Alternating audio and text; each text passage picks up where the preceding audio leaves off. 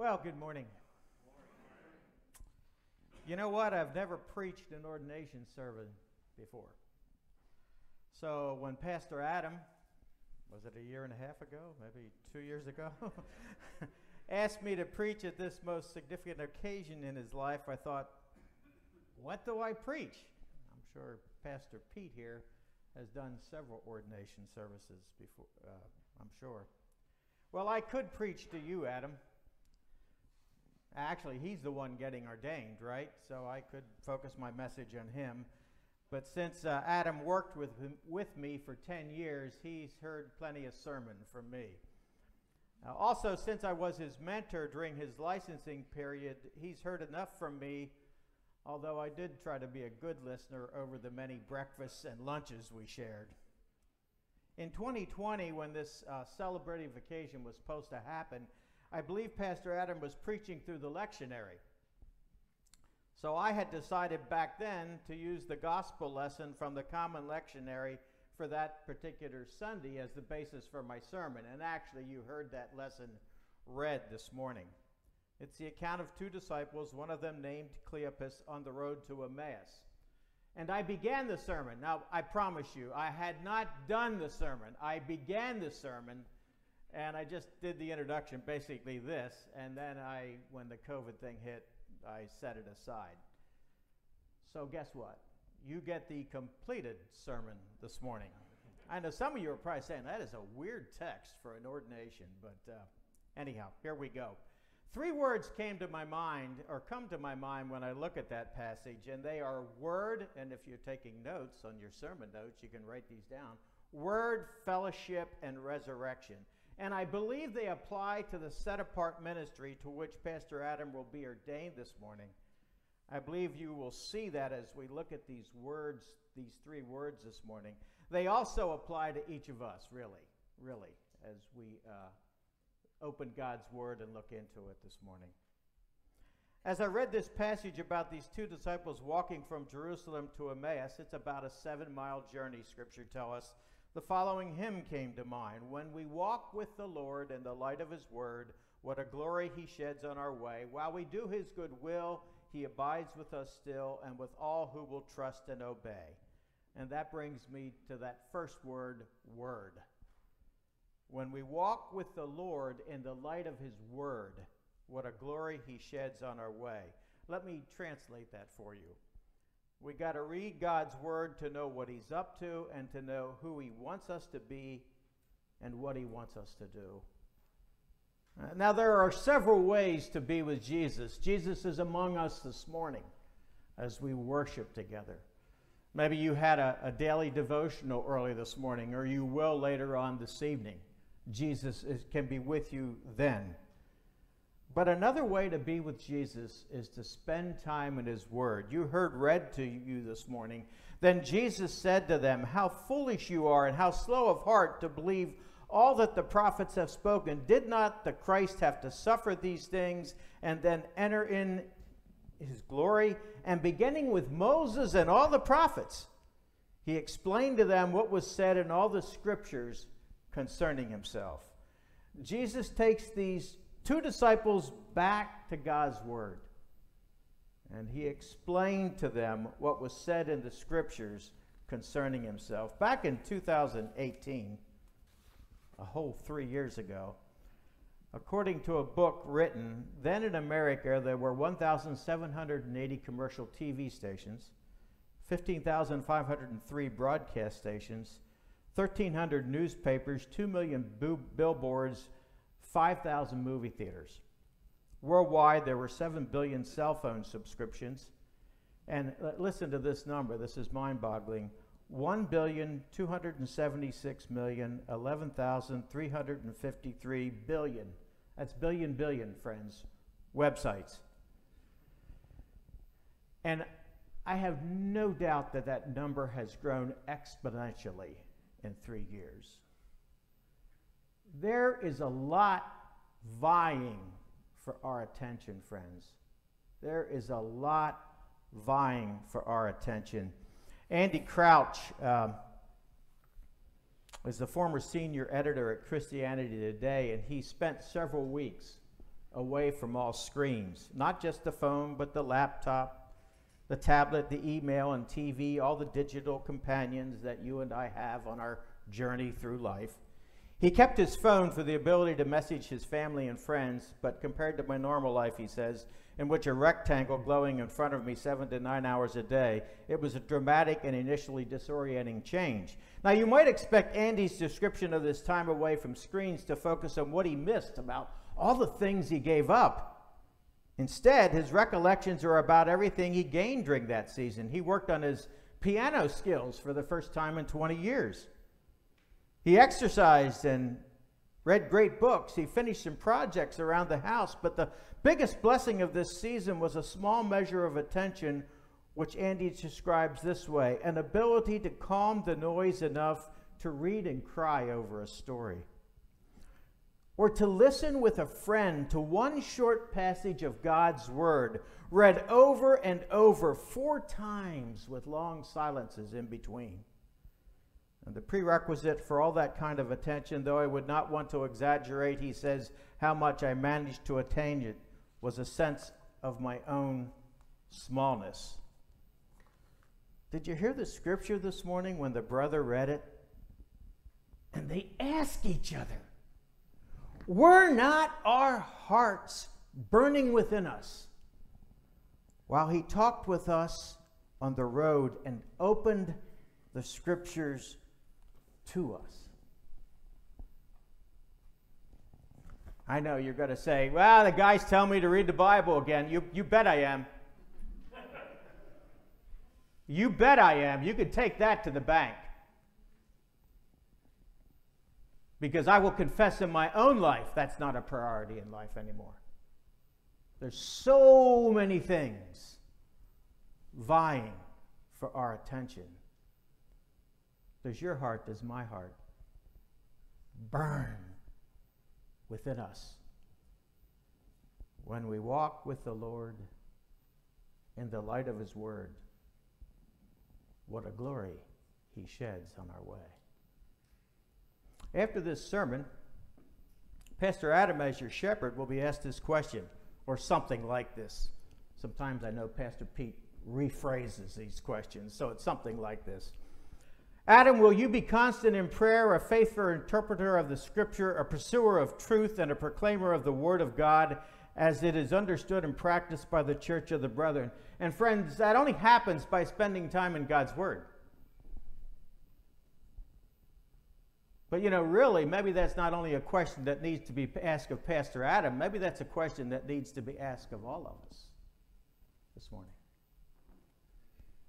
So that first word is word. That's easy to remember, isn't it? Second word is fellowship. Darrell Bock, in his commentary on Luke, observes when we come to verses 28, where they're approaching the village and the disciples ask Jesus to stay a bit longer and have a cheeseburger with them. He says, it is in the intimacy of fellowship that Jesus is recognized. And then Bach notes that fellowship is a theme in Luke. And he goes on to say, many of the resurrection appearances he describes are associated with this table fellowship. As Jesus sits at the table, takes bread, blesses it, breaks it, and gives it to them, their eyes were opened, Luke tells us. In his book, When the Church Was a Family, Joseph Hellerman, both a professor and pastor in California, talks about how the individualism of our Western culture has done harm to the family of God. For example, he points out that the Apostle Paul used the expression, our Lord, 53 times in his epistles. You know how many times he used the expression, my Lord? 1 time. 1 time. Hellerman quotes Cyprian of Carthage, a saint of the early church. He who does not have the church for his mother cannot have God for his father. And then translates that quote into his own words. He who does not have God's children as his brothers and sisters does not have God for his father. Christian author and pastor A.W. Tozer wrote, has it ever occurred to you that 100 pianos all tuned to the same fork are automatically tuned to each other? They are of one accord by being tuned not to each other, but to another standard to which one must individually bow. So 100 worshipers meet together, each one looking away to Christ, are in heart nearer to each other than they could possibly be were they to become unity conscious and turn their eyes away from God to strive for closer fellowship. It was Jesus who said, where two or three gather in my name, there I am in the midst of them. There is a doctor from Harvard who's interviewed numerous stroke patients. And he observes that far too many stroke patients consign themselves to a more private, solitary life in the wake of a stroke, not out of practical inability, but out of shame. The shame is an old American disease whose current-day symptoms, including an epidemic of loneliness and rising deaths of despair, are becoming impossible to ignore. He says post-stroke isolation is one more symptom, badly compounding the damage done by stroke itself. Studies show that stroke patients' networks tend to contract in the wake of a stroke. Why? The causes are not perfectly clear, but we can say this. Too often in America, we are ashamed of being weak, vulnerable, dependent. We tend to hide our shame. We stay away. We isolate ourselves rather than show our weakness. Sometimes medication can help stroke patients overcome their shame, but he concludes the better healing would be to teach stroke patients to teach ourselves that interdependence is nothing to be ashamed of. It's our birthright and the source of some of our deepest strength.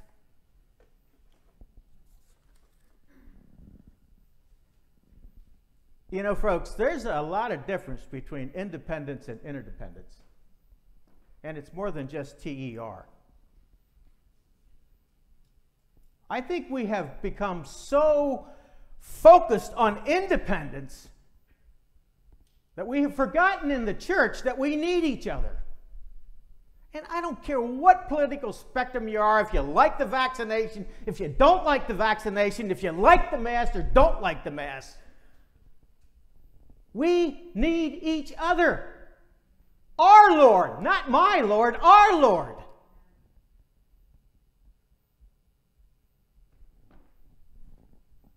If you want to talk about independence, go to Galatians 5:1. For freedom, Christ has set us free. And Paul's not talking about the church here, he's talking about sin. Now that's independence. That's independence. Being set free from sin. That's the kind of independence we should focus on. Pastor Pete's got to ask Adam another question. Will you attempt to live honestly and openly and justly with your brothers and sisters in this congregation? Will you seek to be sensitive to the needs of each person? Will you work diligently to fulfill your assigned responsibilities? And will you represent this congregation to the wider community in a way that will embody the teachings of the New Testament? And I know he's got to ask Adam that question, and Adam's got to respond, with God's help, I will. But man, maybe that's a question that needs to be asked of each one of us this morning as we sit here. As we sit here. Interdependence. Oh Lord, how in this day and age does this church need each other? Do the churches need each other? Then there's resurrection. Thank God for resurrection. What do you say? Amen? They got up and returned at once to Jerusalem. There they found the 11 and those with them assembled together and saying, "It's true, the Lord has risen. And he's appeared to Simon." Then the two told what had happened on the way and how Jesus was recognized by them when he broke the bread. Then in fellowship sweet, we will sit at his feet, or we'll walk by his side in the way. What he says we will do, where he sends we will go. Never fear, only trust and obey. Because of Jesus' resurrection and the promise of my resurrection and the promise of your resurrection, we will walk by his side in the way. What he says we will do, where he sends we will go. Many of you are familiar with Joni Eareckson Tada. Some of you have probably heard her speak. Nancy Guthrie recently interviewed her. Of course, a diving accident in 1967 left Joni, then 17, a quadriplegic in a wheelchair. And in the interview, Joni expressed an interesting perspective about what she's looking forward to. You look at me in this wheelchair, paralyzed for 52 years, and most people would think, oh, you're looking forward to your new body, which is promised in Scripture.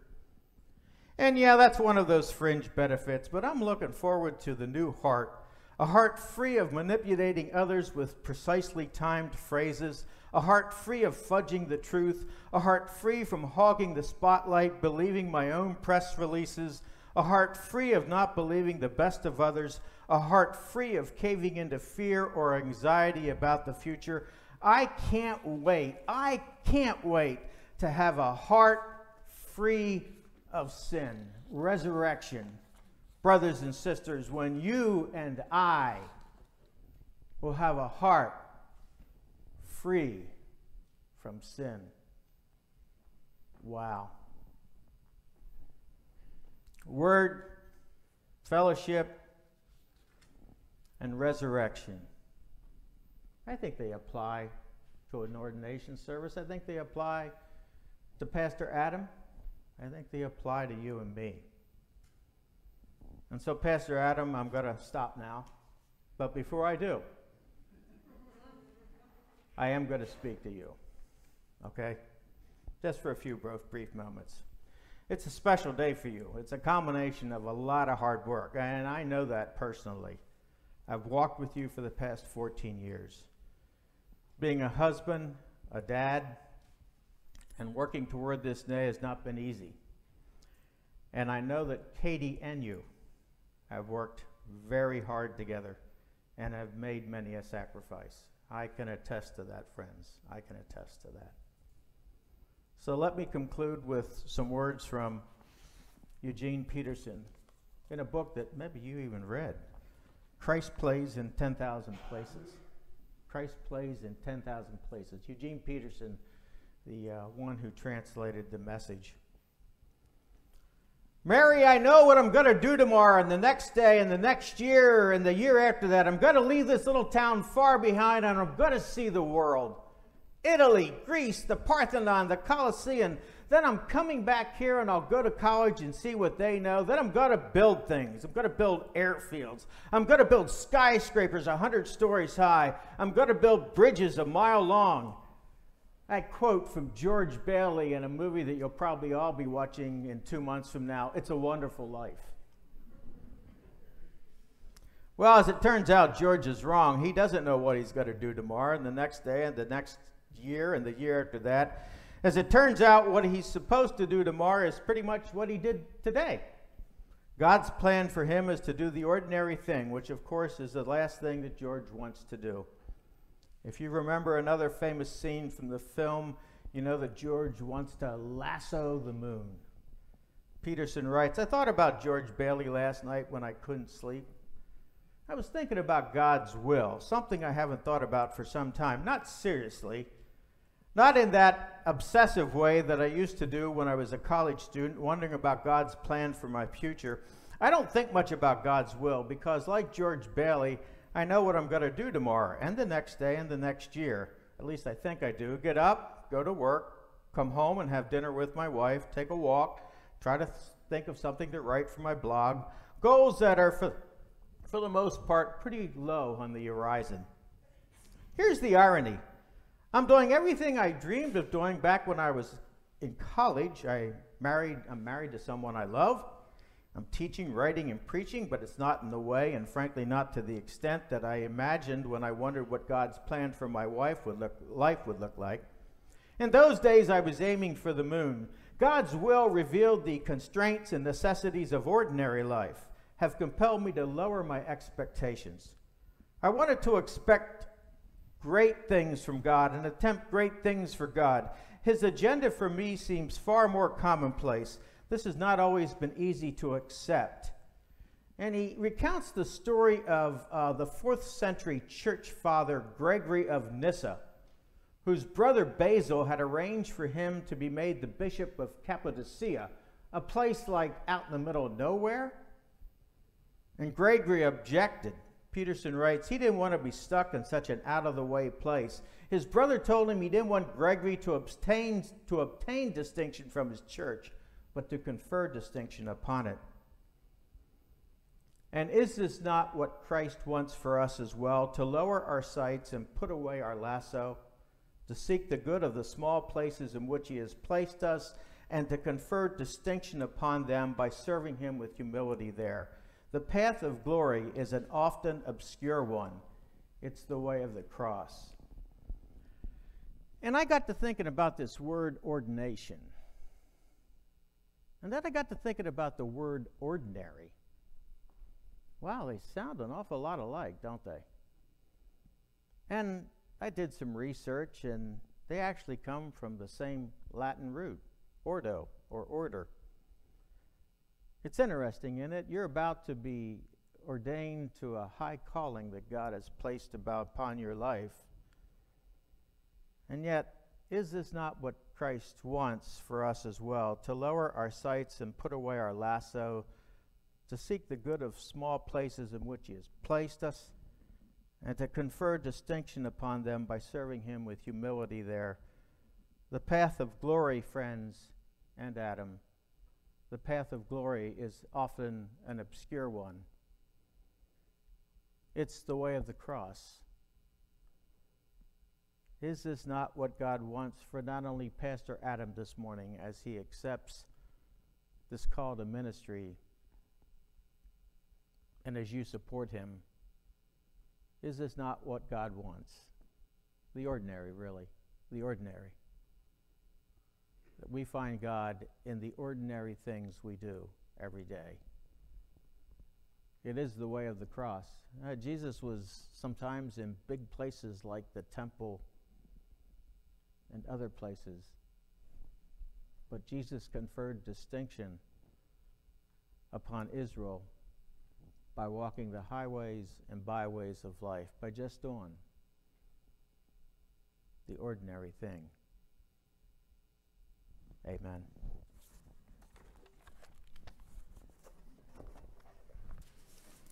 May God, who comes to us in the things of this world, bless your eyes and be in your seeing. May Christ, who looks upon you with deepest love, bless your eyes and widen your gaze. May the Spirit, who perceives what is and what may yet be, bless your eyes and sharpen your vision. May the sacred three bless your eyes and cause you to see. Go in peace.